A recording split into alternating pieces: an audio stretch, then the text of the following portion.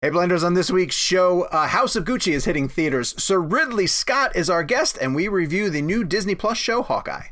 Say goodbye to your credit card rewards. Greedy corporate mega stores, led by Walmart and Target, are pushing for a law in Congress to take away your hard-earned cash back and travel points to line their pockets. The Durbin-Marshall credit card bill would enact harmful credit card routing mandates that would end credit card rewards as we know it. If you love your credit card rewards, tell your lawmakers, hands off my rewards. Tell them to oppose the Durbin-Marshall credit card bill. Everybody in your crew identifies as either Big Mac Burger, McNuggets, or McCrispy Sandwich. But you're the Filet-O-Fish Sandwich all day. That crispy fish, that savory tartar sauce, that melty cheese, that pillowy bun. Yeah, you get it.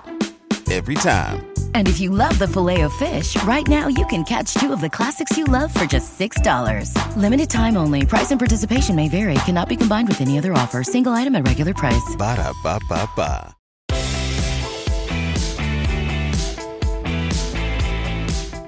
Hello, Blenders, and welcome to episode number 192 of Real Blend, a podcast that's hosted, as always, by the Father, the Son, and the House of Gucci.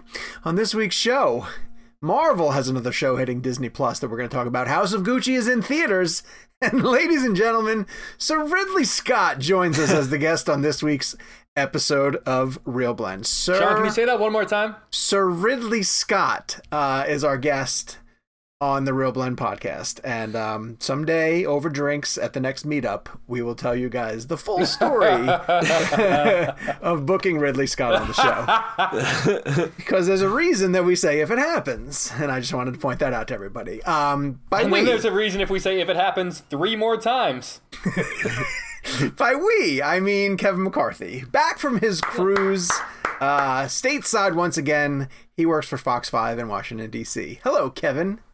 Hello, Sean, Gabriel, Jacob. I, first of all, want to say, one, we also had Jason Reitman and Ivan Reitman on the show last week, so if you missed that, terrific, please go back and listen to that. And two, to your joke, am I correct that that line was improvised? I read somewhere that Gaga improvised that line, which I was trying to. I watched the scene the other day of that scene again, and I wonder if they retook it or did she just do it on the set. I would love to ask her. My understanding was, what I saw her say in an interview wasn't it that it was improvised in that moment, but that her and Jared were kind of joking around in between takes, and they came up with that, and then decided to use it in that moment. Cool. That is Jake Hamilton of Fox 32 in Chicago. Hello, Jakey. How are you? Hi, buddy.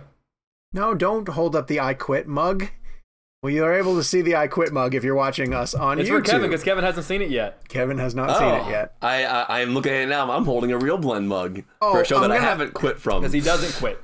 I'm going to very briefly shout out a very close friend of the show, Arthur Mingo, who is directing his first film now at this point. Arthur! Who denied us an interview request. Oh, he said national outlets only. Oh, that's hysterical. And worked... Hey, we're international, baby. Yeah, true. Worked a Real Blend mug into one of his shots, and I think that's fantastic. That's awesome. Yeah, really cool. Awesome. So if you're watching us on YouTube, thank you very much for joining us. Make sure you go down and hit subscribe, turn on your notifications. If you're listening to us in audio form, go to youtube.com/Real Blend Podcast, and we are over 5,000 subscribers, so I'm really excited about that. Have you signed up for Real Blend Premium? So the premium episode, a lot of the reviews that we get from people now are like, I really love the premium show, and that's been a ton of fun to see people reacting to that one, because it not only is it ad free, you get an ad free version of the show, you get an extra episode on Mondays and a newsletter from myself, but it's a looser feel. It's got a little more casual vibe to it. We play some games. You mentioned when we have drinks together, I would almost equate it to if you were to hang out with us, grabbing a drink at a bar. That's 100%. That's sort of what the premium episodes are. Blenders who have been to meetups will probably say that the Real Blend Premium energy that's a good way of putting is it, a meetup energy. I can't wait for the meetup we're going to do in 8 episodes. Are we going to do that meetup in 8 episodes? No, stop. Can I not say that out loud? He's saying things. You're going to get people yelling at me when you're just making stuff up. I tell you what, if anyone's 200? In Chicago in 8 episodes, Jake will make time to come by and say hi to every single one of you. No, Jake's going to tweet his address out, and he'll do the meetup at his place. All you got to do is look at my Twitter, and you can tell where I live. Very true. My address out. I've discussed this problem with you before. I'm going to be murdered one day. Small warning, too. If you do decide to spend the night, you do not get sheets or blanket. So, right. You might want to bring That's not true. That's not true. You don't get sheets. Fair. By the time you're listening to this episode, we will have a bonus episode that is up on all of our normal channels. And it is Johannes Roberts, who stopped by for a very, very nerdy chat about the Resident Evil franchise. Oh, that was so great. And his new film, Resident Evil Welcome to Raccoon City. He's a super fan of that game. He brought a lot of great detail to that movie. I was thrilled that Jake was there because Jake grew up on those games and played them often, and so I felt like whenever we asked him about Nemesis, he sort of had this moment where it kind of felt like he was like, "Oh, these guys know what they're talking about." We asked him when we were going to bring Nemesis in. You knew what you were talking about, which was really good. It's a collective effort. I was like, zombies? So let's get to the weekly poll. We're getting to the Thanksgiving holiday, and it's Black Friday while you're listening to this episode. So if you're going out to shop, please be safe. If you find a PS5, please direct message me. Or if you find an Xbox, new Xbox, please direct message me. I will. Didn't these come out last week? You guys still can't I will buy it. Supply chain? I will buy it. Believe me. Yes. I don't know how I feel about you guys using the listeners to buy you guys. I'll pay for it. Just help me find Who's to say that one of our listeners doesn't work at PlayStation and just has or works at Microsoft and if has you want to send Xboxes. us all free PlayStation 5s, I will happily send you the address. This is not an ad by any way, shape, or form. We are not sponsored by either of these. We'd have a much better consoles. show if PlayStation sponsored our show. I just need a foot in the door, for God's sakes. You're Sean O'Connell. That doesn't get you very far at the local Walmart. Listeners in the U.S., we asked, do you traditionally go to the theater on Thanksgiving weekend? It is usually a very big going to the movies type holiday. Everybody eats the bulk of the day, and then in the evening, either you're sitting down for football. Football's kind of taken over Thanksgiving now, too, because they put on an evening game. But it used to be that people would head out to the theaters. And now, because we are, while not quite out of COVID, the theaters are brimming with new titles. We have Ghostbusters Afterlife, No Time to Die is still playing, Dune is still in theaters, Eternals is in theaters. So you have plenty of options. Encanto, the Disney movie is coming to theaters. House of Gucci will be there, so you have plenty of options. So we asked, if you go to the theaters for Thanksgiving holiday, and the choices were always have, no, and if there's something good. Little cushion. So, Jakey, where do you think the peoples went in this week's weekly poll? I think the peoples went if there's something good. They did. They just marginally nudged out no. 47% for if there's something good and 44% for no. Only 10% came back with always have. And I feel the number I'm paying attention to this week is Ghostbusters Afterlife. Yeah, I think it's going to hold very well. I do too. I think that the diehard people who really wanted to go see it went out opening weekend. It'll have a good afterlife, you think? It will have a good afterlife for sure. Okay. Yes, good. For sure. But and that's the movie too, where families are going to look at the board and say, like, what do I want to go see? You know, and is it House of Gucci? Is it a Marvel movie that's not getting a ton of buzz? Or are they going to go see something that's tried and true and diving into their thing? So yeah. That's my guess. On a personal note, my answer to that question would have been no, because I was always a Christmas Day moviegoer. Okay. So for me, Thanksgiving was like eating and just feeling tired and chilling with your family. But like Christmas Day, that was my favorite day to go to the movies. Like I remember we'd get up and, open presents because so many films open Christmas Day, so many. Remember that's it was a huge opening day. So that's the holiday that I nowadays, just because of the business that we're in, we've seen everything. Luckily, right. Or we have it on DVD sitting in our homes. But as a kid, Christmas was the one that I went to. Well, that's a weird thing about our jobs, though, is that the thing that people do to escape their work is our work. Right. So the idea of going to a theater on a day when I don't have to is tough. That's hard. Like, that's what because I would vote no also. I don't think I've ever gone to the theaters on a Thanksgiving holiday, and it's because, like you said, we've seen almost everything that's coming out, and I wouldn't want to fight the crowds. Why do I want to fight crowds on Thanksgiving? Like, yeah, and I just, dude, and this is just a personal note. I was just driving home from work, and like, before we did the podcast, and it's normally like a 25-minute drive. It took me 50 minutes to get home. Ooh. And I'm like, people are out, man. I do not want to be out on Thanksgiving Day. I mean, maybe it'll be lighter, but people, the roads are crazy again. They are. This is a really good time for me to bring up. Michelle comes over to me and shows me her phone. She says, I know how much you're going to appreciate this. And it was a news report saying that the weather could be really horrible on Wednesday when everybody's traveling. And could lead to delays. And I don't know if you've been listening long enough, then you know that one of my traditions, the evening before Thanksgiving, because we never travel. We don't want to travel during the holidays. We did it once. It was a total nightmare. I decided in that moment we will never, ever do it again. And we've lived up to that promise. We'd never leave for the holidays. So Jake says this is the oldest man thing in the world to do, but I pour myself several Captain Morgan and Cokes, and I watch...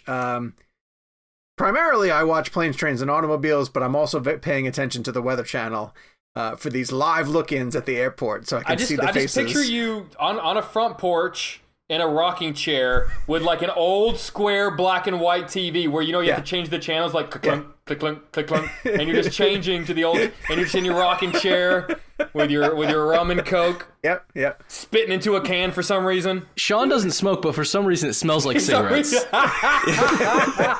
Or cigars. At least a cigar. Yeah. Give me some credit. By the way, can we just please? I mean, I know this is not news, but Planes, Trains, and Automobiles is an absolute masterpiece. It's one of the funniest movies of all time. Yes. It's perfect. Like when they cut to the shivering. And the different shivering. That might be a dog. Is that a dog reaction that Sean actually likes? Yes, without a doubt, that is. That movie has one of the funniest lines ever written is when they're driving on the wrong side of the road on the highway, and the people roll down their window and say, "You're going the wrong way." And John Candy looks at Steve Martin and goes, "How do they know where we're going?" It's such a great reaction. I think that and Blues Brothers are like two of the greatest comedies of all time. Yeah. Sean, just by nature of the crazy lives that we lead, this is a legitimate question. Did you ever meet John Candy? No, I never did. I never got a chance to. I remember the day he passed away. I did Steve Martin. I know I interviewed Steve Martin, and I forget for which movie. It was a while ago. I got Steve Martin. It was probably for the same movie you did. It was the Bird movie? Yeah, it was him, Jack Black, and Owen Wilson all together. Yes, I was at that. It was the heck was the name of that movie? The Big Three Amigos. Three Amigos? No. That's exactly right. Amigos. Yeah, that's a great movie though. It's a terrific movie. Yeah. Who's that? Chevy Chase. Steve Martin Short. Yeah, Martin Short. And Steve Martin. Oh wow. Yeah. Go revisit that one if you haven't seen that in a really long time. All right, listen, we're putting off the inevitable. We have a classic conversation. Someone put up on social media recently that the show has been on a bit of a run, and I can't deny that because we've had some incredible guests come on by, starting with Denis, leading into Hans Zimmer, leading into the Reitmans, and so we joke. That who's going to come by next, sort of thing. And this one is pretty special. This is Sir Ridley Scott, director of too many classic films to mention before we get to this. And he's this is for House of Gucci, but we get into a little bit of The Last Duel. And we talk a bit about just the film industry in general. So without further ado, Sir Ridley Scott on the Real Blend Podcast. Buckle up. I was interviewing Adam Driver the other day, and one of the things I asked him was about the difference between performing in a film or versus on stage, because he did an amazing Broadway show called Burn This, and he said, to be honest with you, working with Ridley was interesting because he runs 4 to 6 cameras at once, so you kind of don't know where the frame is or where the camera is, so it kind of plays like a play. Can you talk about how you and Wolski design or set up how you're going to position the 4 to 6 cameras, and then how you ultimately know what the shot's going to be? Do you know then? Well, there's 2 things. I was a great operator. I personally probably did 2,500 commercials, and major commercials such as Steve Jobs' announcement for his Apple computer. That was me. But I operate on that. That's 1984. So then I get a movie to do. Well, I did a movie before that. The Duelist. I was the only operator. And then Alien, I'm the operator. I'm carrying this 65-pound pig running down the corridor pursuing fucking Sigourney Weaver, who thinks she's like an athlete, and I'm trying to keep up with that. So, I know lenses inside out, but also because my background as a designer, and I'm a good designer, I actually would have been a pretty good architect. And so I adore design, and therefore I can foresee the geometry that will be in each scene from a camera operator's point of view, and the fact I was a designer, the set point of view. But more even importantly, I got a quickie at BBC in London before I decided to go on the route of commercial advertising, where I was doing 6 camera live plays, live. Oh, wow. So I was seeing the movement of the camera, so I was seeing the geometry. You better plan it before you get there, because you're live and you can fuck up. Very true. Yeah. Wow. And so building on that briefly, Mr. Driver told me that the sex scene between he and Lady Gaga in the trailer, the Office trailer early on in the film, that's a good one. He thought that was the only time that you actually went handheld. And I wanted to see if that was true, and if it was, why you did in that moment.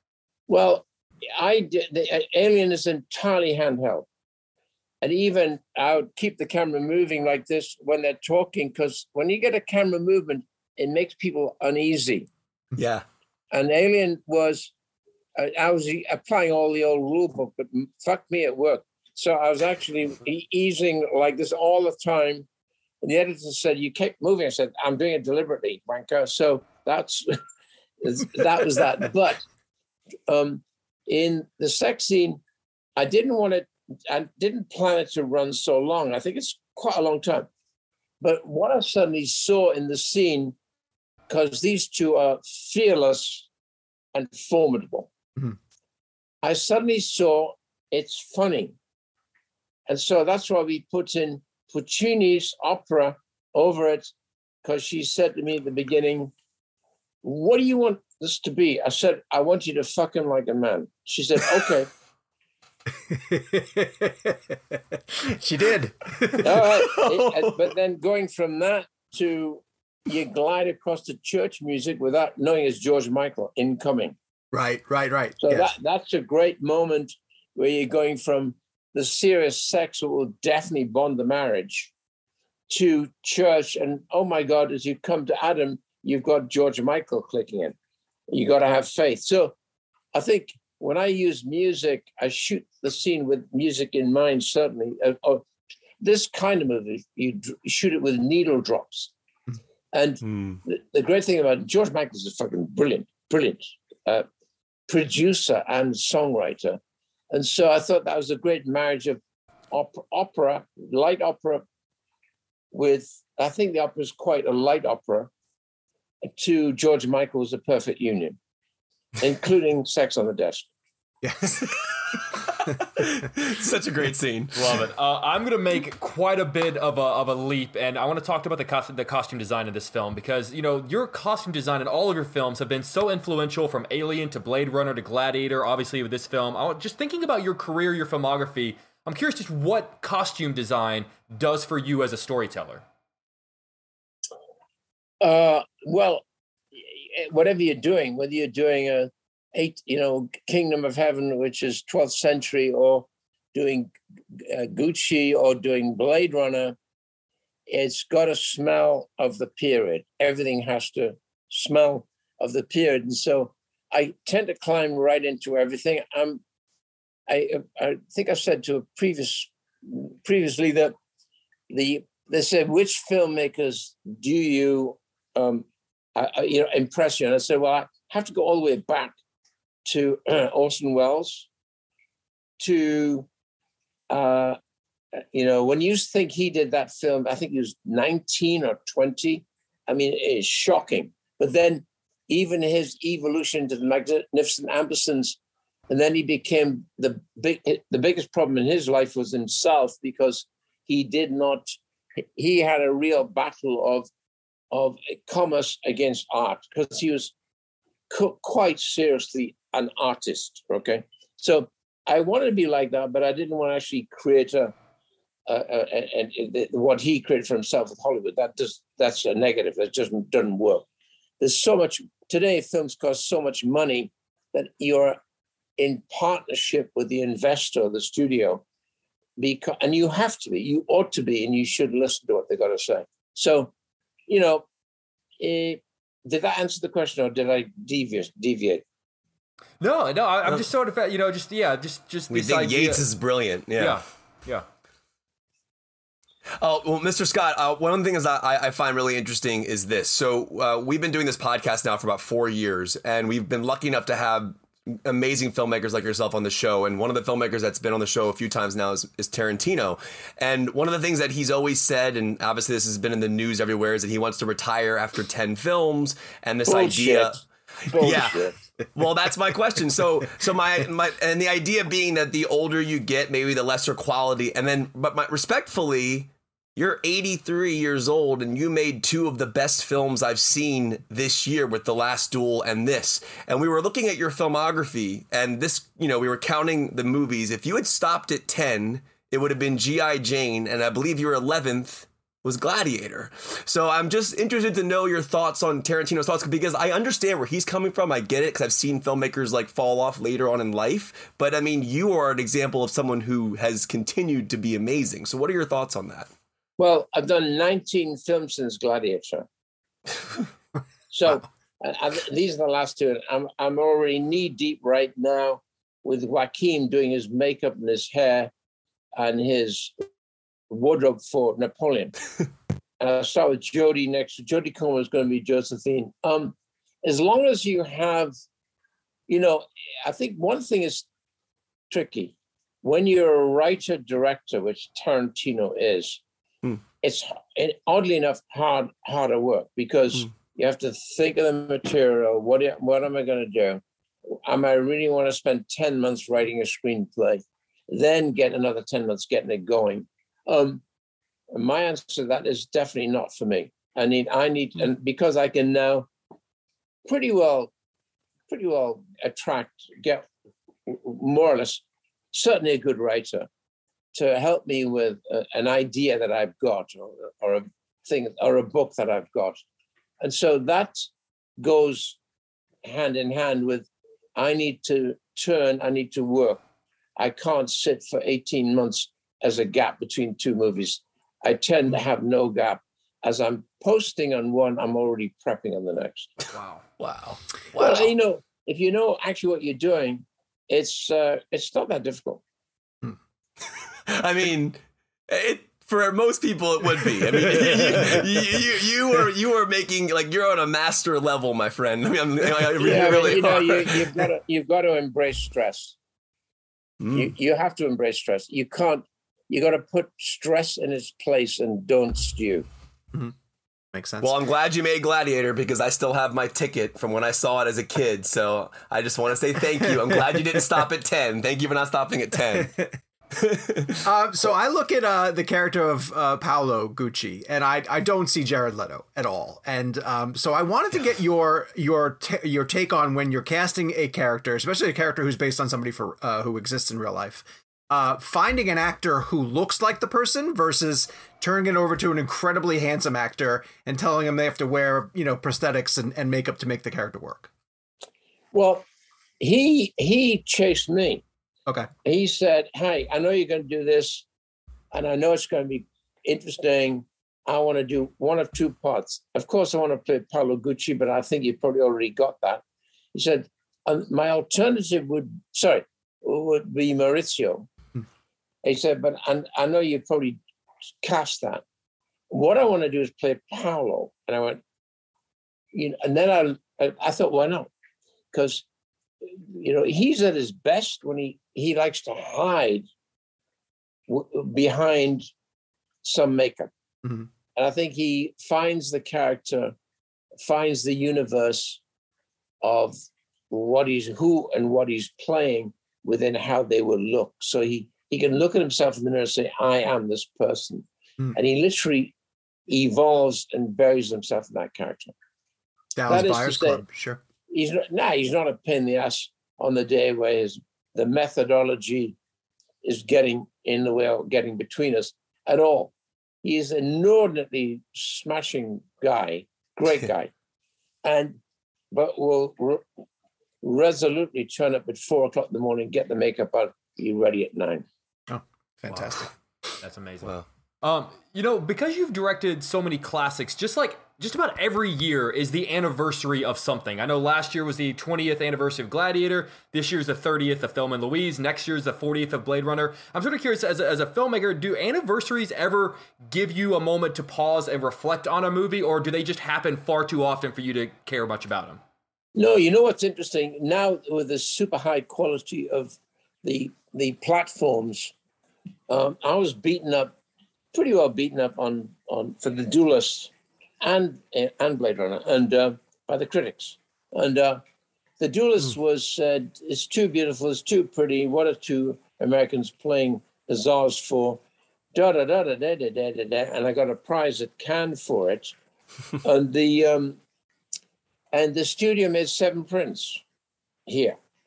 And so I said to my producer then, David Putnam, I said, was that normal? He said, no, it's not normal. They clearly don't want to really have much to do with it. Today, I can click on, the other day, out of curiosity, I clicked on and I watched The Duelist on a platform, I think Netflix. Fuck me, it looks better than when I shot it. It is spectacular. And it's now classed as a 5-star masterpiece. Thing. What the fuck happened, right?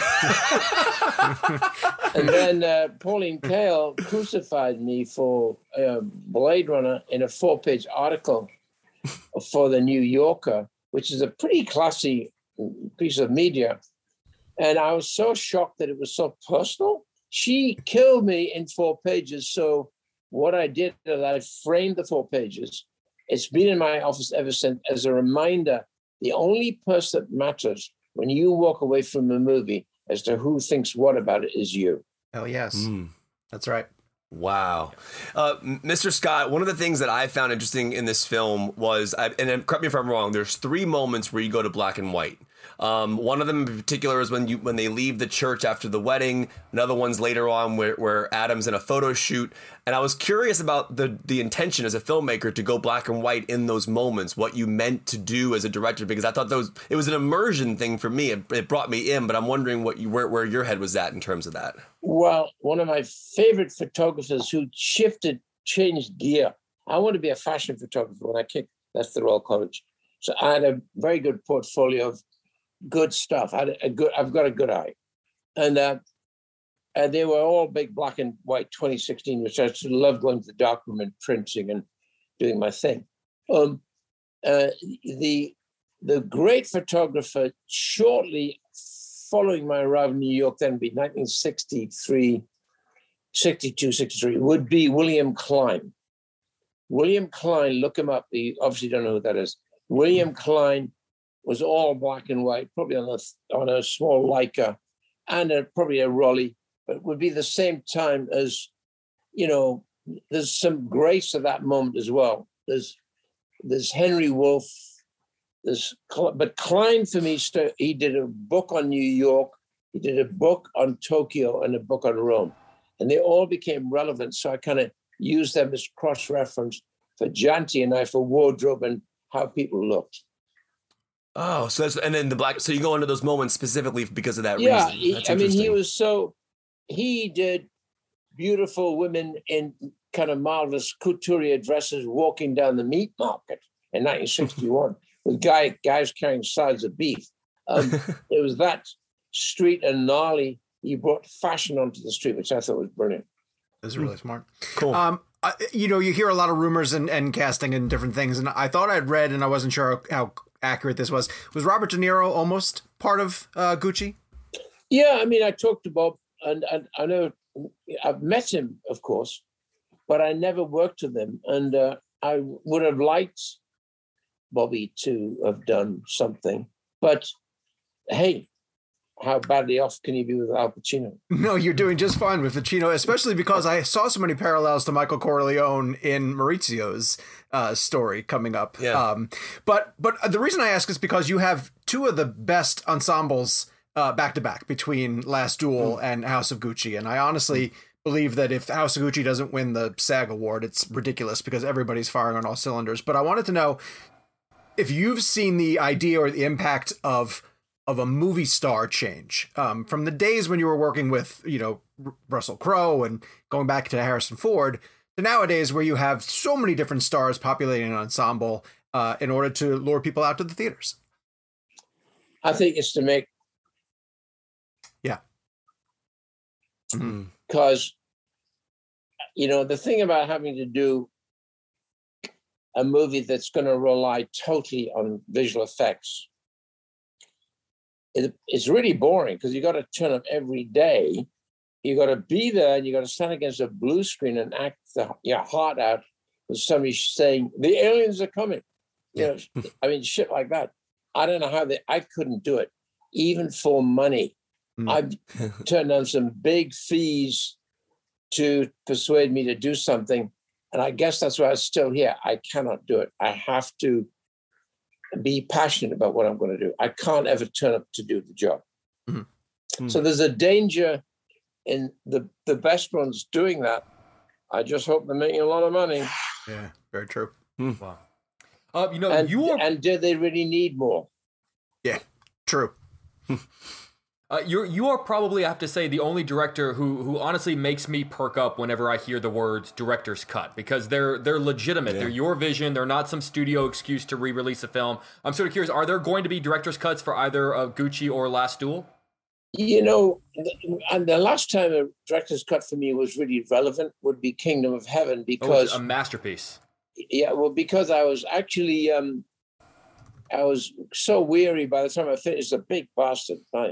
And I then had to go through the agony and the ecstasy of the previews and everyone having their opinion about the Crusades and the infidels that we were, and the bad guys that the Arab community was. And of course, it wasn't that way at all. It was in reverse. What we did to the Arab community was unforgivable. So and I think they've never forgotten that, frankly. That's still part of their DNA. But yeah, sorry, I drift off. What was your question? Whether there are going to be director's cuts of Gucci or The Last Duel. Yeah, the big thing historically, because it was historically pretty accurate, a very good writer called Bill Monahan, who was a good journalist. And we evolved this into what I always wanted to do, a crusade thing.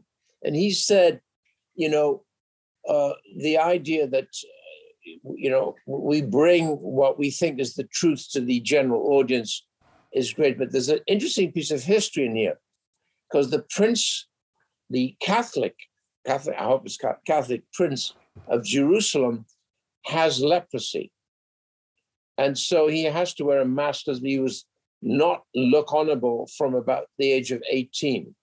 And so wore this mask, the silver mask. That was Ed Norton. And his sister was Eva Green. And his sister had a child. And they noticed one day that the child felt no pain when they found the child playing with a candle. And he had his hand over the candle, and there was soot in his hand, and he didn't feel it, which can be the first signs of leprosy, which affects the nervous system. So she, rather than her young child going through what she's seen her brother go through, she euthanized him. And that whole sidetrack, seeing the boys, seeing how important he was to her deciding what she must do, took about 17 minutes. And to my regret, I removed the 17 minutes because people were saying the film's long, why do you need this part? And how wrong they were.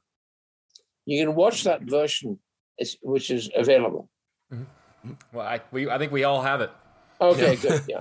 And Eva was so special. She was so great.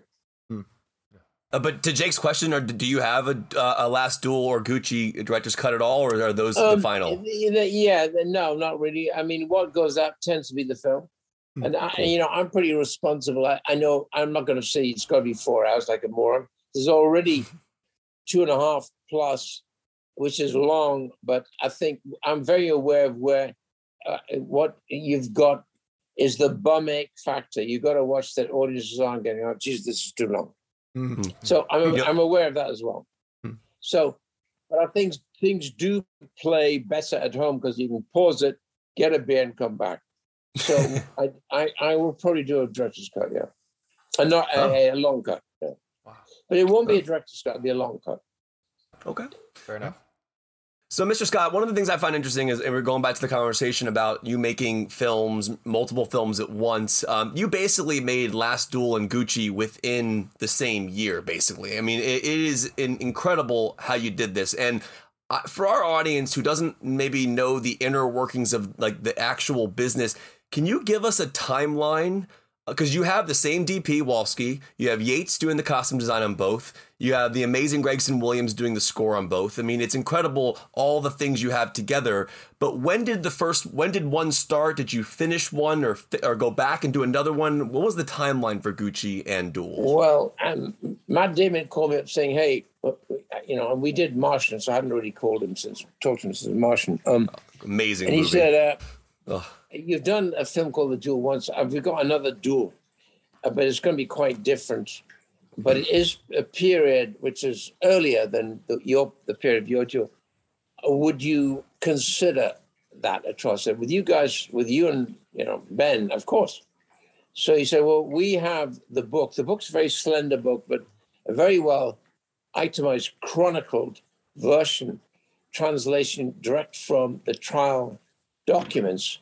And then the writer managed to organically adjust and tell the story of what actually happened with all its outrages. So I think I had a script in 6 weeks. And then they brought in Nicole Hoffenheim, that heifer, I can't pronounce her name, to come in and certainly adjust and add to the female point of view. So I had a shooting script. I was shooting, I think, within about 15 weeks. Well, the shoot itself wasn't grotesquely long.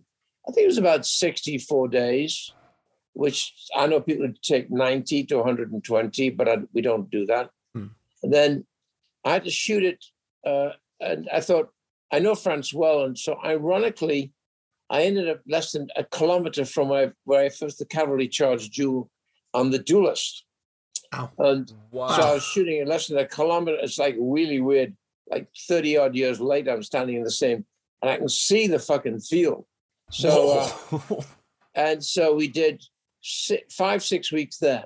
Now we're coming to the end of the schedule, and there's this monster evolving called COVID.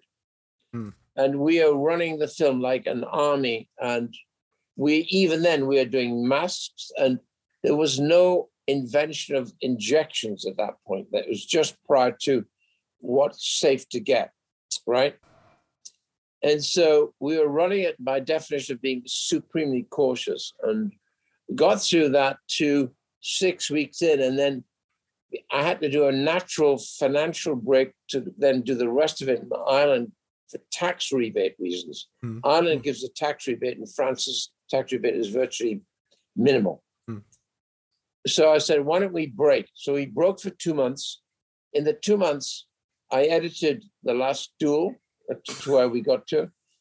But also in that time, I started to overlap on the script that had come in for the next one. So I was thinking, this is going to be good. So I overlap on my downtime, seeing the edits, but also preparing and thinking about the last Gucci. That's how it happened. Wow. Unbelievable. So the only thing you got to watch is your publicity, like now, can tangle up with your prep. So I'm right in prep on Napoleon right now. So we worked it out. We appreciate you taking the time to work it out. Yeah. I want to jump back briefly to something that you were saying about how certain movies play better at home. You can pause them. You can go get a beer. I don't know if you're being cute about that, because you have had 2 films that have been able to avoid the streaming conversation.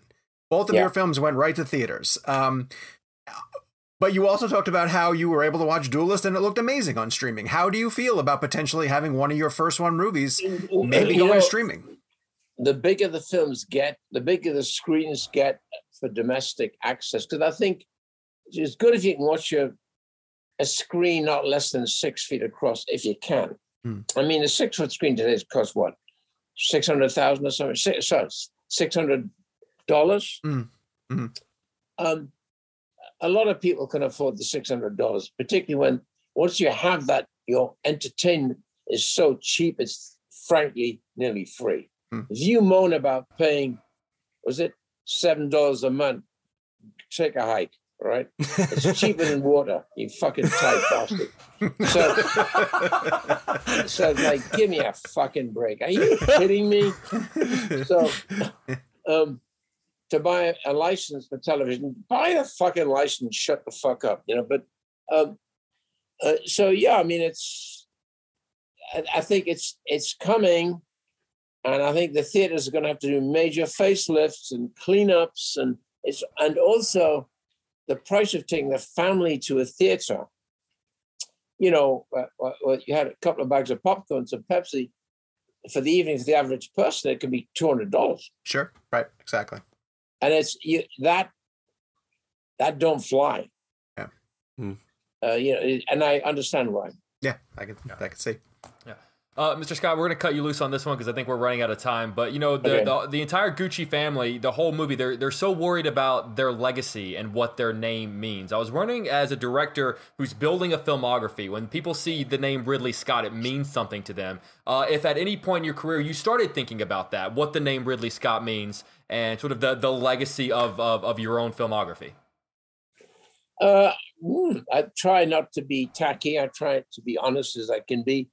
We did tackle it with a great deal of respect because, you know, a lot of the family are certainly very much around. Patricia Gucci has actually just been out of prison now for about 3 years.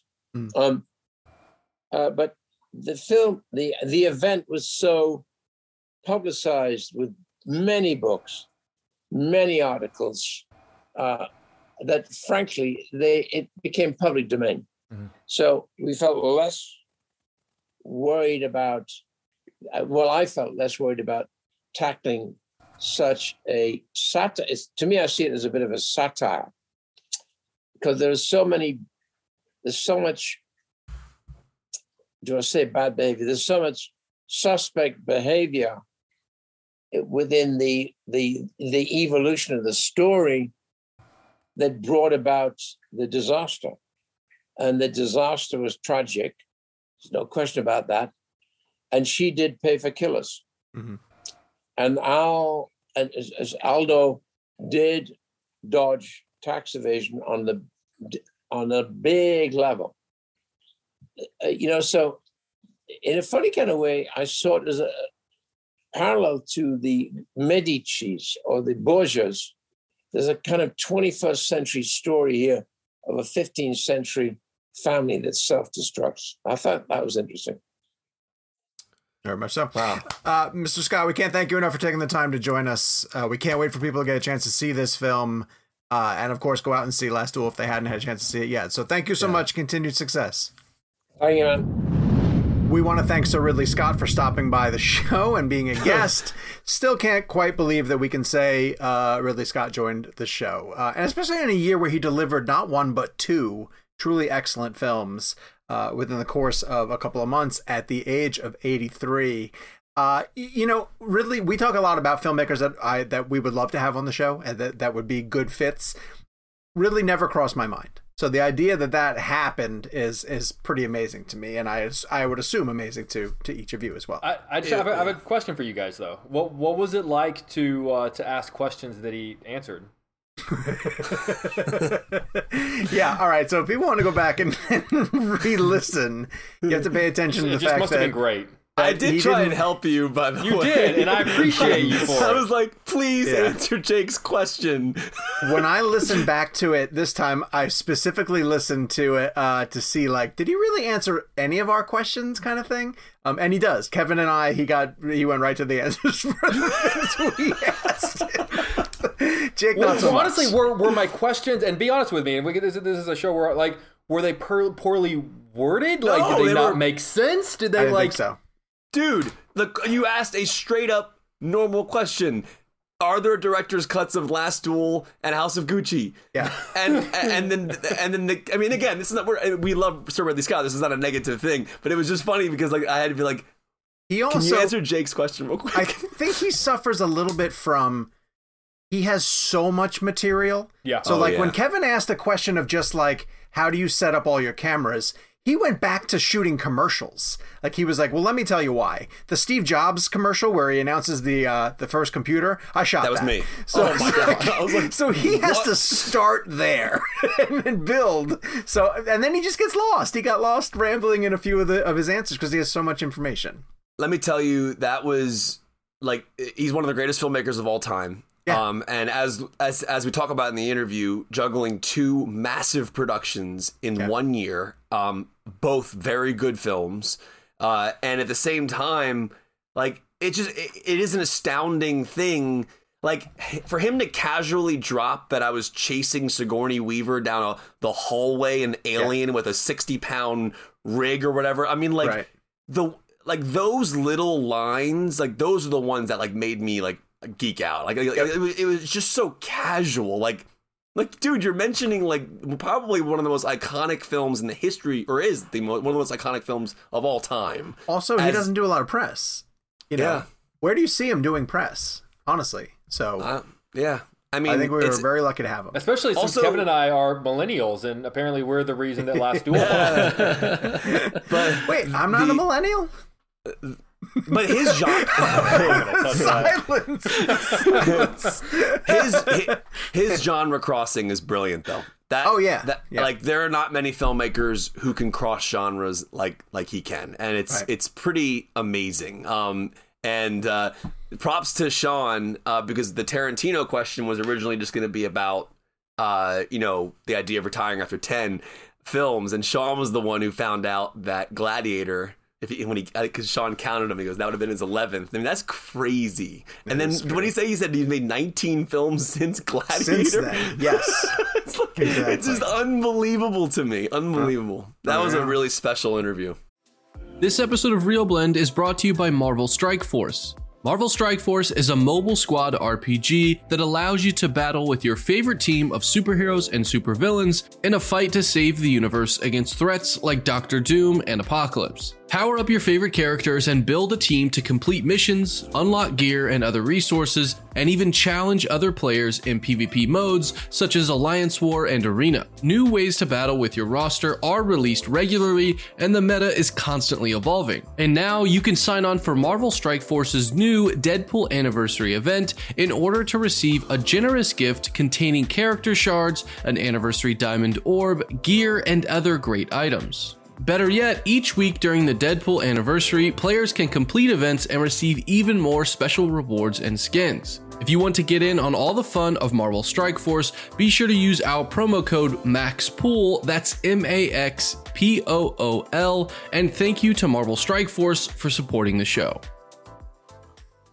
Say goodbye to your credit card rewards. Greedy corporate mega stores, led by Walmart and Target, are pushing for a law in Congress to take away your hard-earned cash back and travel points to line their pockets. The Durbin-Marshall credit card bill would enact harmful credit card routing mandates that would end credit card rewards as we know it. If you love your credit card rewards, tell your lawmakers, hands off my rewards. Tell them to oppose the Durbin-Marshall credit card bill. So, all right, let's get to Hawkeye season 1, new Disney Plus show, new Marvel show, Jeremy Renner, Haley Steinfeld. It is coming out. By the time you're listening to this, you can go over to Disney Plus and you can watch the first 2 episodes. There are 6 total in the season, and we'll get into this in greater detail when the whole season is played out, because this, I feel like, is a difficult situation in, like, it's almost as if you were reviewing a movie having only seen the first quarter of it necessarily. But Jake, we can talk about like the tone of it and what we think about the approach of it so far. And I don't like it. You do like it? I don't like it. Oh, you don't like it? Listen, I'm probably closer to you than I would be with most normal Marvel stuff, where I kind of just devour it and I think it's fantastic. I thought it was slow. I thought it was slow, and I thought it felt a little cheap. Like I thought it felt like I described it to you as like an ABC, Marvel show, like an Agents of S.H.I.E.L.D. or something like that. And the trailers look like that. Yeah. And so that's what it comes across as. And especially episode 2 to me was slower and more dull than episode 1. And he's in episode 2 more. Like episode 1 is kind of a Haley Steinfeld focused. It's a lot of Kate Bishop. Yes. Yeah, a lot of Kate Bishop. Yeah. And there's I did end up watching episode 2, and there's a giant chunk, and you and I were sort of, I don't know if you were complaining about this, I would complain about this. There's a giant chunk where Hawkeye has to enter a live action role playing tournament, LARP, if you're familiar with that. And it just like kind of diminishes the epic hero-ness of this character and the journey that this guy has gone on, to the point where like we've seen him broken and beaten as Ronin in Endgame. Like I feel like they've gotten him to a fairly interesting place. Yep. For a character that can kind of pale in comparison to his co-stars, but then to see him almost like reduced to a joke, live action role playing in Central Park, just sort of, it made me feel like, what are we doing here? And there's a possibility that you can do that material and have it be funny, but that scene is not funny. It's not. It really just hangs there. Yeah. Like, is it meant to be that like, oh, he's much better than these random ass teenagers who are like, of course he would be better at fighting than these like that's not like funny or surprising in any way. Like I would hope he's an Avenger. I would hope he would be better than these kids who are with styrofoam swords and stuff in Central Park. No, it didn't. Whenever I finished the first one, I never had that urge of like, God, I wish they just sent me the whole season. Like when, right. all the other ones, when they sent us Loki, the first 2 of Loki, I was like, oh my God, like I'm so ready for the next ones, and this sounds sort of like, I'll get around to it. Now, I'll say this. I do think Kate Bishop is an interesting character, and I do think Haley Steinfeld is well cast in that character. And so this is why I'm afraid to sort of kick this, as hard as we are, kind of, because if it picks up steam, if it turns out that these first 2 episodes were just laying the groundwork for a lot of stuff that's going to be significant later, then we'll come back around and maybe, but I will say the pacing of these 2 is not great. So yeah. Sean, I have just a random question for you. Is there a place where like you would give your thoughts about the episodes after they come Jake, out? That's a terrific question. I want to know that too. That's okay. Sure, of course, totally Kevin. Organic. I'm glad that. Thank you for asking. There's a website. One question at a time at the press conference, please. I'm sorry, Kevin from Fox 5 DC. Kevin, yes, please. And no follow-ups, please. No follow-ups, please. We want to get to as many people as we can. There's a website on the internet called YouTube, and Cinema Blend has a channel there, and on that channel, following each episode, I will have a recap and my analysis. I've done them for the Disney Plus shows up to this point. I will continue to do them for Hawkeye. We did a beast of one that is the first 2 episodes combined, and that should be available right now too. You should do that for Game of Thrones. Well, I did do that for Game of Thrones. You should do all of Game of Thrones in like 6 weeks. I did that. Yes, I also that's did what we did. I also did that, and it was your poor editors. Horrible. It was horrible. I got this because of that. No one can see it. Oh, and editor is no one. We want to run through some of the quick reviews and reactions to things that are opening this week that you guys can check out, because it's a lot. Jakey, you saw Halle Berry's boxing film, Bruised. That's their directorial debut, I believe? It's her directorial debut. Look, in terms of like the realm of boxing films, it's a fairly paint by numbers. It's not really anything story-wise that you've never seen before. You can once you start watching it, you can kind of probably figure out what's going to happen. That being said, I really do think that Halle Berry has picked up a lot working in front of the camera that she then took behind the camera. I thought it was very assuredly directed, confidently directed. I thought it was well made. And so I really, whenever it ended, the first thing I thought was like, oh, I really hope that this is not one and done for her. I would love to see her get behind the camera again. maybe with maybe a little more of an unconventional story. But I really do think that she hasn't worked as long in the industry as she has and not picked up some lessons along the way. And I really great filmmakers. I really was impressed by what she did behind the camera. And obviously, she's fairly effortless as an actress in front of the camera. Like she dives into the role very well. Like I said, if the boxing story itself were a little bit different, other than like, oh yeah, I know the story, maybe I would be a little bit more enthusiastic. But I'm excited about her as a talent, as in terms of directing, I would say. Okay. All right. Disney, that's coming to Netflix. It's called Bruised. Encanto is a Disney musical, animated musical that's coming to theaters and Disney Plus. Is that right? Or just theaters? I think this is the first one that's theaters only. I'll double check, but I'm pretty sure this one's theaters only. Okay. Neither of us have seen it. None of us have seen it, so we will have to move on from Encanto as Gabe looks that up, and we'll shift to Resident Evil. Yeah, it's only in theaters. Only in theaters. Interesting. Yep. Okay. Welcome to Raccoon City. I'll go first. I didn't love this movie because I didn't grow up on these games. And so to me, it was kind of just a standard zombie film with characters who were mildly interesting. I really like the lead actress, Kaya Scoladero. Help me out there. I'll look it up. Scoldario. Stop trying. You're digging. Your shovel is no longer long enough. She was from Crawl, and she was also in the most recent Pirates of the Caribbean film. And here she's playing a character, Crawl. Claire, who is returning back to to Raccoon City during the time of the zombie outbreak. But listening to our interview with Johannes Roberts, I found to appreciate the movie more because of the amount of work that he put into the details to create some of the locations. Gabe, how do you pronounce it? Kaya Scodelario. Thank you very much. It is pronounced how it looks. So, Jakey, I'm going to throw it to you because you did grow up on the games and really appreciated that aspect of it. Yeah, I loved the games. Therefore, I really love the first two acts of this film. It's basically the first and the second game. The first game mostly is them going to this house. And then the second game, gets a little bit out, but I think it involves a police station.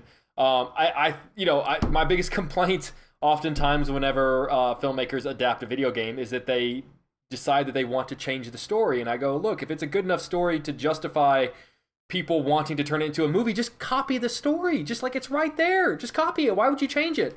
And as much as I actually really do like the first Resident Evil film with Mila Jovovich, like where they go into the hive, I think there's some really fun. It's a really fun movie. The one of the most iconic scenes that I'll never forget seeing is the lasers and the guy slicing in pieces. That is great, but that's not Resident Evil. Like that's not, it was. It's great in its own right. I love that movie, but it's not a Resident Evil movie. So I have to add this here because I grew up on this movie, and we give Resident. I'm not taking credit away from Resident Evil, but that bit is directly from the 1997 film Cube. I don't know if anyone's seen the movie Cube, but they do that in Cube. Sure.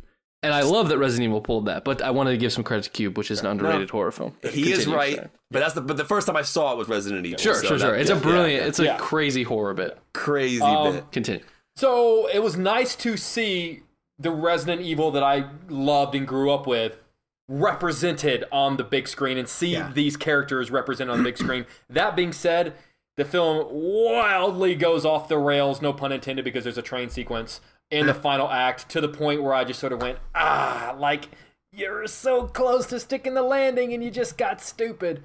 So it ended on an unfortunate beat for me where I didn't walk out as jacked as I was by the 2/3 mark. Right. It really, really went off the rails for me, and it just got ridiculous. But the first 2/3, if you're a fan of the games at all, I really think you're gonna dig it. Okay.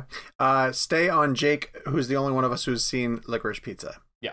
The new Paul Thomas Anderson film. Yeah, so look, I'm just going to touch on this briefly because I really want to hear what you guys think whenever you do see it. Look, I have to be honest with you. I don't think I've loved a Paul Thomas Anderson film since around There Will Be Blood or The Master. So it's been a few films since I can honestly say that I truly loved one of his movies. This is, I think you could say, this is Paul Thomas Anderson's hangout film. In the sense that Tarantino had Once Upon a Time in Hollywood, but that world, and with Tarantino in Hollywood, that world and those characters, I was much more interested in, with quote unquote hanging out in, than I was this world and these characters. For me, this just meanders a little bit more. I never once disliked it.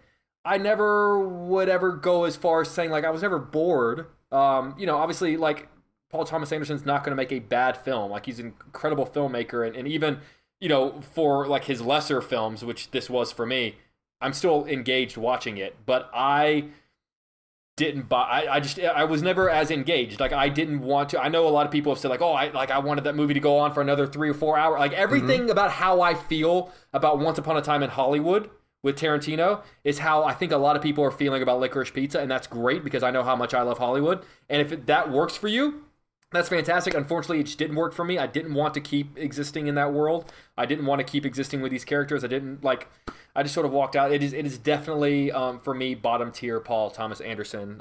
But as we were sort of joking, I think I'm in the minority on that, so I really do hope people dig it more than I do. Your description of it reminds me of Inherent Vice, which is a movie that I know you guys, both of you, don't really love, and I was enamored with it. I will always say during, we got it during screener season, when we're kind of inundated with awards movies that we have to try to catch up on, and I kept popping out movies that I would give like 20 minutes to, and I'd be like, this isn't going to do anything, and then I put Inherent Vice back in and revisit it because I just wanted to spend more time in that world. And so if Licorice Pizza creates something like that, I walked out really thinking, Sean, that I honestly really think that you're going to dig Licorice Pizza. That's interesting. I'm excited to see it because Phantom Thread might be my favorite PTA film. So like, and I know, like, I love Boogie Nights and Magnolia and The Master, but like Phantom Thread was, it's just a masterpiece. And so like I've been loving what he's been doing later in his career. So I'm like super excited. And obviously he's a director who shoots on film, and I just always love PTA. I can't figure out, like, my favorite PTA is early PTA, like Boogie Nights and Magnolia. And obviously I love There Will Be Blood, and I really, really, really, really like The Master. Do you like Punch Drunk? Because I've heard this compared to Punch Drunk. I love Punch Drunk Love. Okay. But I can't figure out what he's doing now that's keeping me from connecting with his movies lately. Like, this is now, the third or fourth movie in a row that I think I've walked out going like... You don't like Phantom Thread? No, I like Phantom Thread, but like, I haven't felt really... If we're talking like ecstatic, over the moon, holy crap, bow down to this man kind of love since There Will Be Blood. Okay. See, and I don't know what he's doing for me. I don't know what he's doing that's causing that disconnect, and I wish I could put my finger on it. Do you think this is the sort of thing? How would you know? Where those films won't change, but you will, and like down the line, you'll revisit. I hope so. I really do. Yeah. And if anything, that would be fascinating, because then that dives into the whole question of, okay, well, what was it then and what is it now, kind of thing. How many times have you seen Phantom Thread? Twice. The thing that worries me about Licorice Pizza is that, like, I was born in the 70s, but I didn't grow up in the 70s, and I know it has a real 70s vibe to it, so I don't know if I'm going to dial into it that much. But hey, I mean, we bought into the 60s for Hollywood. For sure. And even, like, it comes out this week, too, but, like, 8-Bit Christmas on HBO Max. It's set in the 80s. Like, I wasn't born in the 80s, but I still feel like this strange connection to it. Like, I feel like I get it, So I don't know. I think it's possible if it's done right. All right, so let's dive into House of Gucci, which all three of us have seen, and I appear to be in the minority on it because I thought it was amazing, and I think it's sitting at about 60-something% on Rotten Tomatoes. Gabe, could you actually look up where it is while we? It was 65% when I looked earlier today. I don't understand that one bit, because I came out of House of Gucci and I tweeted that I thought that ensemble. I think I said should, not, now listen, it could be challenged, but should win the SAG Award, because I honestly thought every performance in it was spectacular. Gabe, did you find where it's at? 67%. That is ridiculous. Certified fresh still, right? Is it too long? Maybe. But that's, I was wrapped up in the story. I was wrapped up in the characters. If I got to spend more time with Al Pacino and Jared Leto and whatever the hell they were doing, I was fascinated by their choices. Listen, it's big. It swings for the fences. But within there, I thought it was a really interesting story about Maurizio Gucci, played by Adam Driver, who doesn't want to be part of, like, he went to law school and tried to study law and get out of the fashion industry and not follow the footsteps of his family, whereas the other people who were very content to be in his family and stay in that atmosphere and sort of fight for stronger positions in the hierarchy of Gucci. I thought they were all fascinating, and it taught me, like, there's an element when it gets to a scene where they realize how much Gucci is being knocked off, like the cheap knockoffs, and I was like, oh God, that's right, that's a whole element of the fashion industry and handbags and shoes and things like that I never even thought about, you know, and to a certain extent, Adam Driver's like, yeah, but our name is still on it, and Lady Gaga's like, yes, but it's on crap, like, you shouldn't have your name on. So I was so swept up in this world, and I think it's beautifully shot. I think all the performances across the board are really great, and I would not be surprised if this movie made my top 10. You know, if it's in the bottom half, it's going to be in the bottom half, but it's flirting with making my top 10 because I was enamored with it. Kev, where are you? I know you said it was a bit long, but. Yeah, I think it's a very good film. I'm not in great territory, but I'm in very good territory. Okay. I think that the film could have been easily cut by 30 minutes. There's a section in the middle. I won't go into spoilers, but it deals with like skiing. I don't think that needed to be in there. Just like that's the point where I kind of like started feeling the length of the movie. Sure. But prior to that, and then later in the third act, I was all in.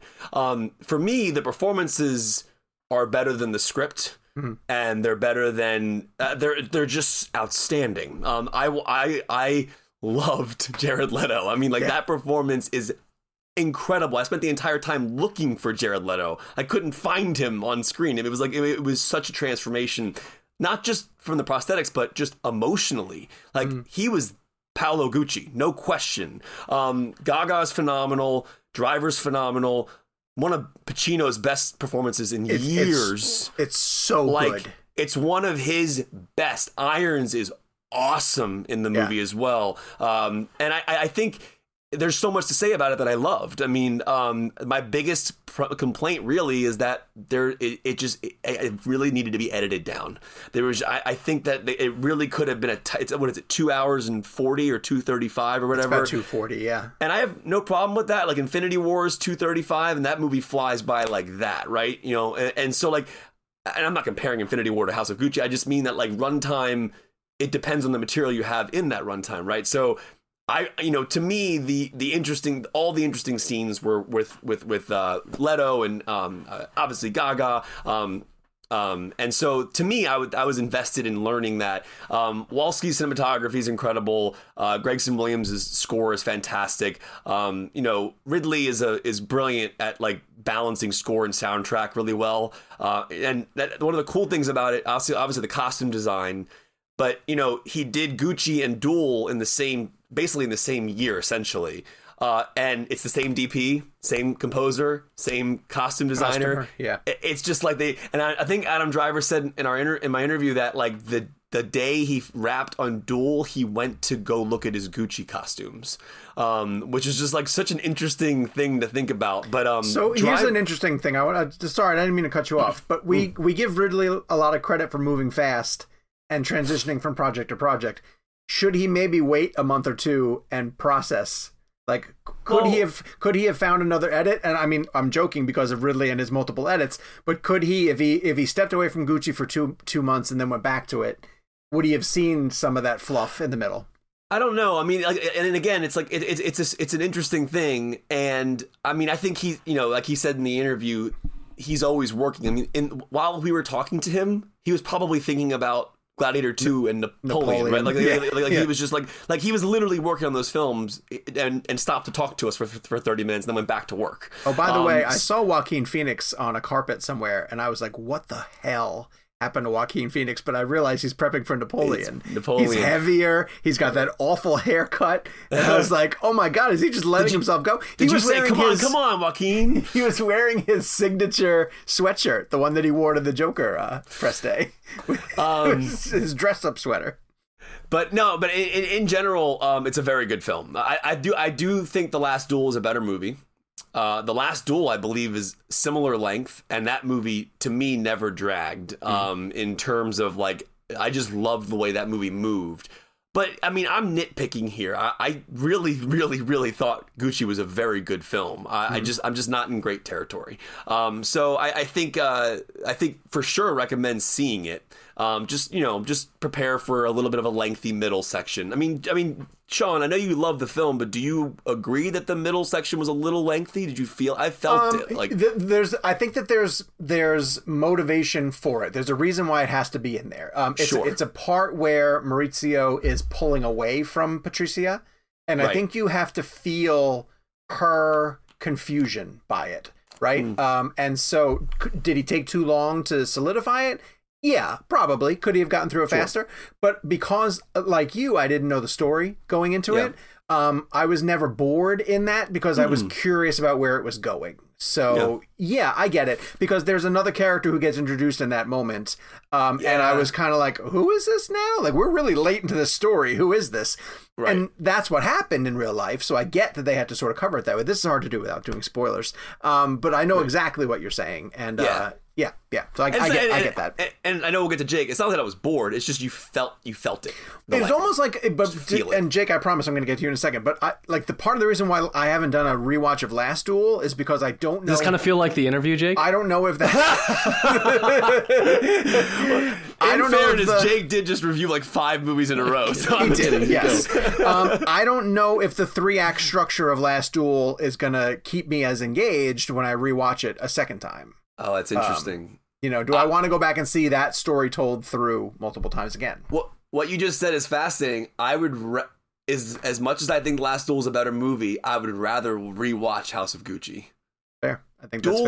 Duel is just too brutal. I mean, it's just too much. It's hard. It's so hard to watch. I loved it, but it's so hard to watch. Yeah. Jake, why did you hate House of Gucci? No, actually, I think I'm right there with you, Sean, in that I actually really loved this movie. I don't think it necessarily needed to be trimmed. I think it's fair to say that, like, maybe the middle portion is maybe less interesting than the first and third acts, but I also do agree that they're necessary. Like, you do kind of have to have that. Third act doesn't really make sense unless you have that. But no, I thought it was big. I thought it was loud. I thought it was crazy. I've often said that I'm a sucker for like scene chewy actors. There's a lot of that. This movie, like, if you took a scene chewy moment and made a 3-hour movie out of it, that's House of Gucci. It's like a scene chewy movie.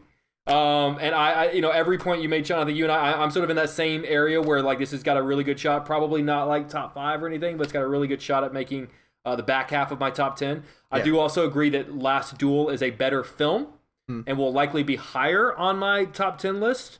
I think Last Duel is guaranteed spot on my top 10 list. But if you put both of them in front of me and said you got to watch one of them right now, I'd be like, I'd rather watch House of Gucci, to be honest. Because it's more fun. Yeah, but I think the disconnect is on Gucci? I think people went into Gucci thinking that because of the story that it tells, that it's a drama. And to me, it's not. To me, it's a comedy. Like, it's like, I keep seeing the word campy being used, and I feel like that's a little. I feel like that's a little almost like not the right word for it. And it's. I don't know. Do you think it's campy? I don't think it's campy. It's like I thought it was just like it had a fun tone to it. Like, Jared Leto is hilarious. Like, that character is so funny. I mean, but at the same time, it's also heartbreaking, kind of, because the guy, like, has his own dreams, and, like, there's this phenomenal scene, which I won't go into the details about, with Leto and Irons. That I think is one of the best scenes in the whole film. Like, just like that scene, like, and there's so many great scenes, and, like, it's definitely worth seeing. It's just a little lengthy. That's all. Expect something different. You're going to get something different out of this. Which you normally do from Ridley Scott over the course of his career, which is exactly why we decided to play Ridley Scott Blend this week in honor of the fact that we have Sir Ridley on the show. So, Kev, why don't we start off with you? Where are you going with your favorite Ridley Scott film? So this was a hard one for me because I remember we're playing favorite, not best here. So obviously the Alien and Blade Runner, those films are better than the movie that I'm about to mention. But if I'm looking at his filmography, my favorite movie he's ever done is Matchstick Men. Oh, Matchstick Men. Love it. I love Nick Cage. As somebody who has OCD, I appreciated like just the way it was portrayed in the character. I also just really thought that film found such an interesting tone. Like it was like, and Sam Rockwell, like what was one of the greatest. He's one of the greatest actors working today. I mean, I for sure love him so much. God, you make me want to like turn on that movie tonight. Oh my I'm God, gonna watch it tonight. I have to watch Kevin, it tonight. what a great pick. I gotta watch it tonight. And so I have to give credit to my father-in-law, by the way, because Lauren's dad, like he's obsessed with that movie, and I saw it in theaters, and you know I love the movie, and I remember digging it. Yeah, see, Jake has the Blu-ray, and I remember loving the film, but I've revisited it now more. The old snap cases. Yeah, the old clicky snap. Oh shit, the disc fell out.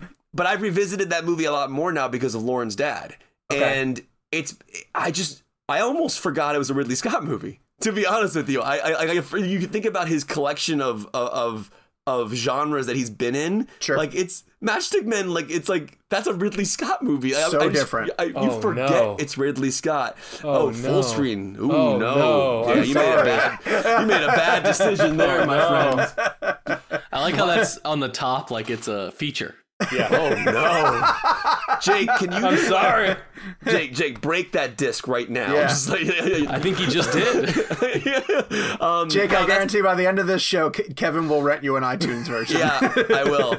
No, but it's a phenomenal film, and I think I love Nicolas Cage, obviously, and it's a great role for him. And I also where's just love Alison Lohman? I know, but it's a great question. That relationship that he has with his daughter.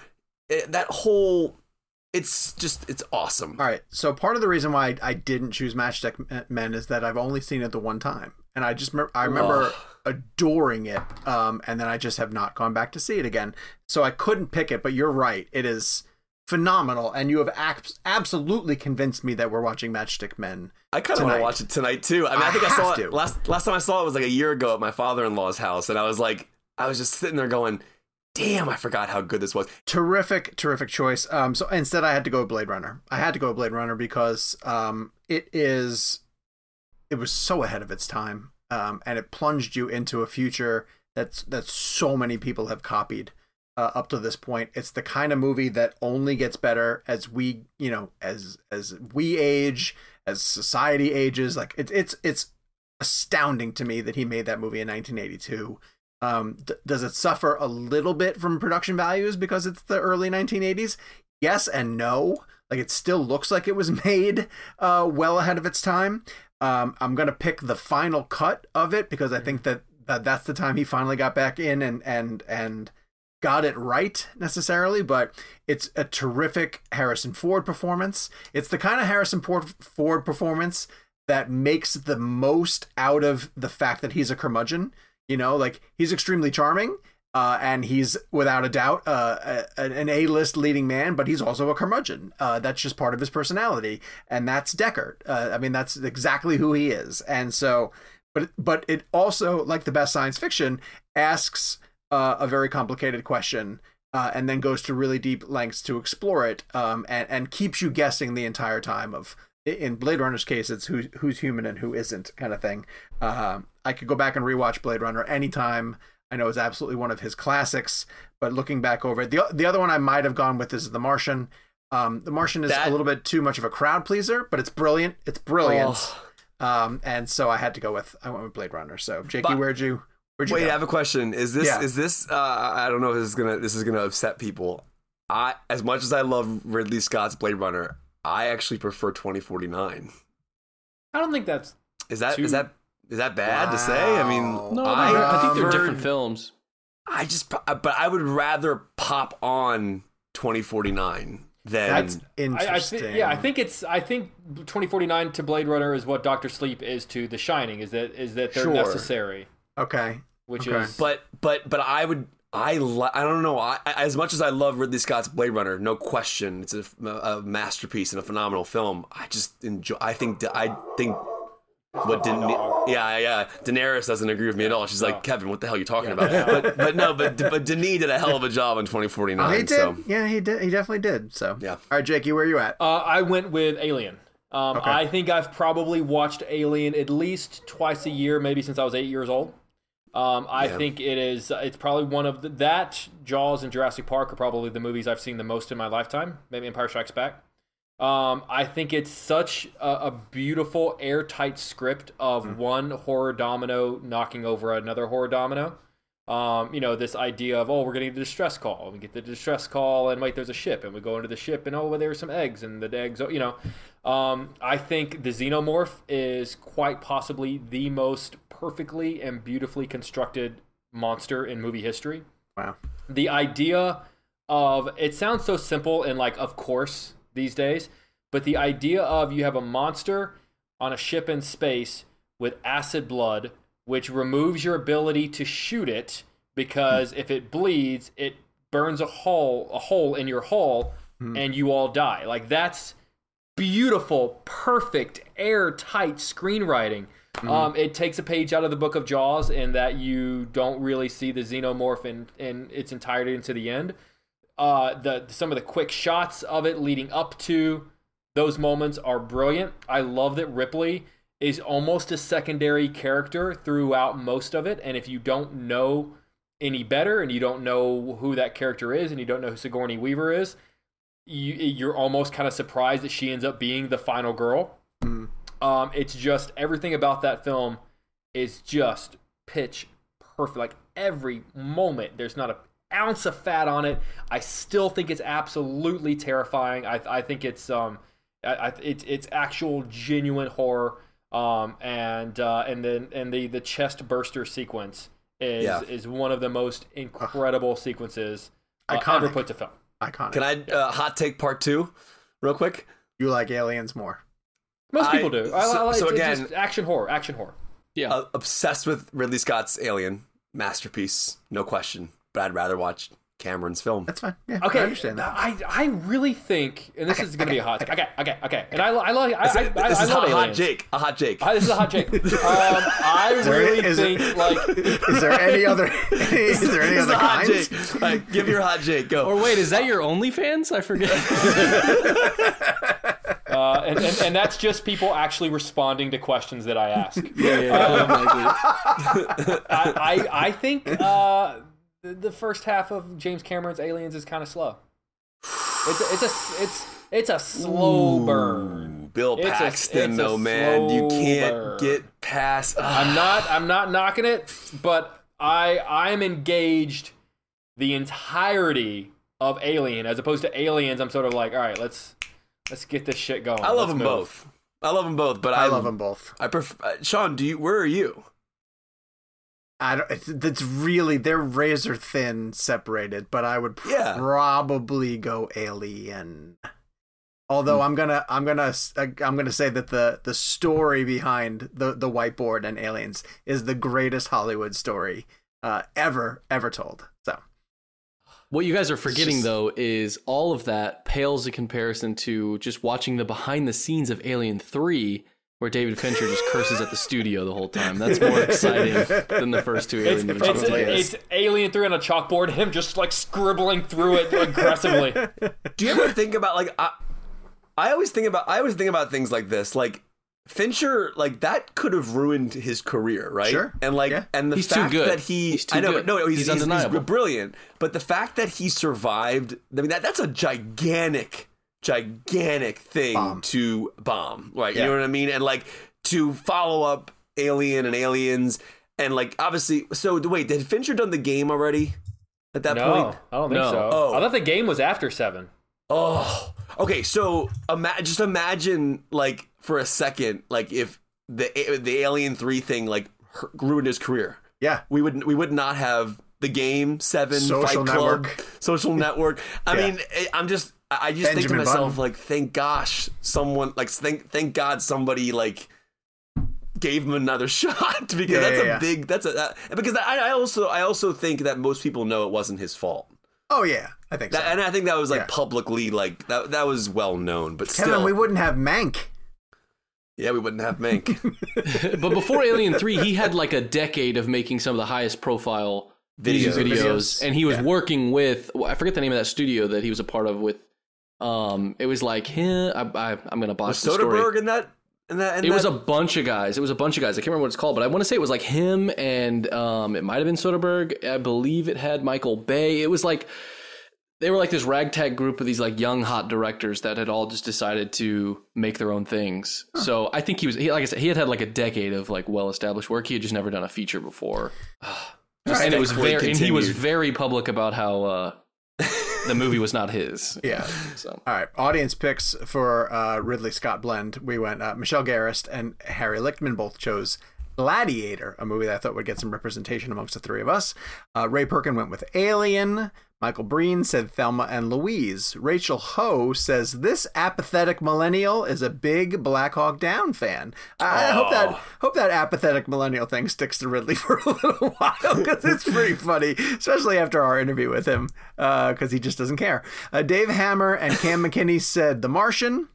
Christian Williams, AM, and many more said Blade Runner. Kyle Arking said Legend, and Claudius said Black Rain. So a lot of love across Ridley's entire filmography. Is Black Rain Christian Slater?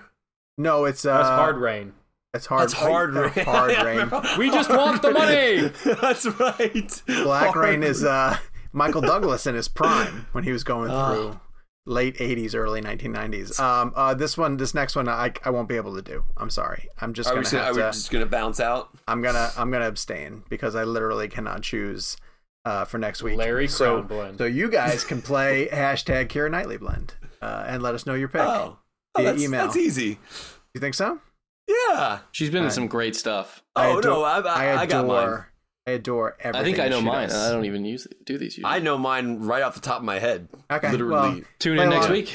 Hashtag Keira Knightley blend, or you can email us at realblend@cinemablend.com, and that is where you can write a review. And we have a review this week that came in from Jacob Beck, who emailed us at realblend and said, "Hi, boys. I hope you're all well. This is a review, but I also want to say thank you. I discovered the podcast through Kevin and Jake's interviews and have loved every single episode. A lot of people find us through Jake and Kevin's interviews, by the way. So thank you guys for posting on YouTube.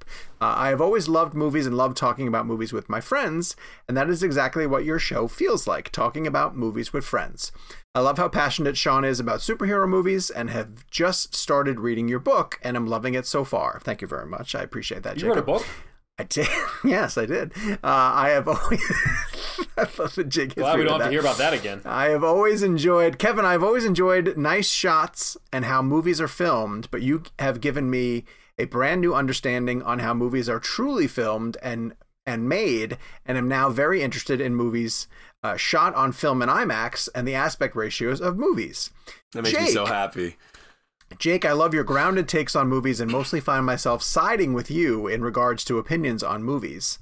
Also, Gabe, I really like to hear your opinion on movies, and I think you do a great job behind the scenes. I recommend the show every chance that I get, and I always get excited about new episodes. My favorite episodes have been Everyone with Tarantino, Damien Chazelle, and more recently, your episode with Denis Villeneuve. Dune isn't out here in Australia, but I still love the episode, and I'm thinking of getting on a plane and flying across 2 states so I can see it in IMAX. Wow. God love this, man. This is fantastic. Hell yeah. And like Denise spent the first 10 minutes of our interview geeking out about IMAX. That's awesome. He certainly did. Yeah. Jacob goes on to say, I also want to say thank you. A lot of listeners have shared their struggle with mental health, and I want to share mine too. I have severe anxiety, and going to the movies has always been something I can do that calms me down and makes me feel less anxious. And I can now say that listening to your podcast helps me out too. Just listening to you guys is like therapy, and your friendly banter and compassion for each other is what makes this podcast so special and relaxing to listen to. So thank you. Sorry that this email is long, but there is something else I wanted to share. Earlier this year, I was invited to a premiere of an Australian-made movie called Occupation Rainfall. The movie was fine, but it was one of the best nights of my life. After the movie, the cast and crew stayed back and gave the opportunity to ask questions. I asked the director about some of the shots that were used and his thoughts on digital versus film. The lead actress did her own stunts, and we got onto Tarantino's masterpiece Once Upon a Time in Hollywood and discussed how great it was how he portrayed stuntmen. I'm telling you this to say how I never would have had the confidence to talk to these people if it wasn't for your show. And then he attached some photos from himself standing with the director and some of the cast that that we got to enjoy. So he says, so thank you again, boys. Never stop what you are doing. Your show is truly a blessing. From Jacob, who I'm going to assume is in Australia. So Jacob, that is incredible. Wow. I mean, boys, what does that mean when you hear that? Well, like, first of all, it's an incredible email because it sums up the show perfectly. But to hear that all comes across and it's resonated, like it's amazing. Also, I liked what he said about the show being therapeutic. As somebody who deals with anxiety and depression myself, doing this show is helpful to me. Like this is like getting on here every week and just talking with my friends about movies. Like, I'm very open about my mental health and my depression and my anxiety and OCD and stuff. So this to me is like it helps me. So it's cool that it helps him, but also know that doing it helps me. So it's kind of a mutual thing, Jacob. So that's awesome. It is awesome. And more importantly, we're overlooking the fact that I sold another book through Jacob. I think so more thank importantly, you very much. another name in the folder of people who confess to agreeing with me. To agreeing with you? Yeah, that's very true. We hear that quite a bit, don't we? Yeah, we do. Yeah, we do. Almost a little too much. And Jake wins every game. Yeah, we know. We got you. We understand. Our next premium episode is a mailbag. So and if you guys want your questions answered on a mailbag show as part of premium, first off, send them in to us. And secondly, you can get access to the premium episodes at Real Blend Premium at cinemablend.com/RealBlend Premium. So in the meantime, follow us on social media. You know all of our channels by now. At Jake's Takes, at Kevin McCarthy TV, at Sean_O'Connell, at Gabe Kovach, and the show is at Real Blend. Listen, it's gonna be hard to top Ridley Scott for a little while, but we do have some really exciting guests coming. We're gonna have Kevin's mom on next week. We're gonna go all the way back to the archives. We just recorded next week's guest, which is actually fantastic. Oh, with a surprise cameo. Yeah, we'll save the surprise cameo for the week of. That is very fun. Wow, yes. Yeah. If you can, for next week's interview, watch the video. It's like it was like one of the most organic, like hilarious, like it was awesome. Can we just say who it was? Yeah, of course. Yeah. It's Camille Griffith, who wrote and directed a film called Silent Night, starring Keira Knightley and Matthew Good, and her son Roman, who you guys would know as the boy from Jojo Rabbit, and is also a co-star in this film too.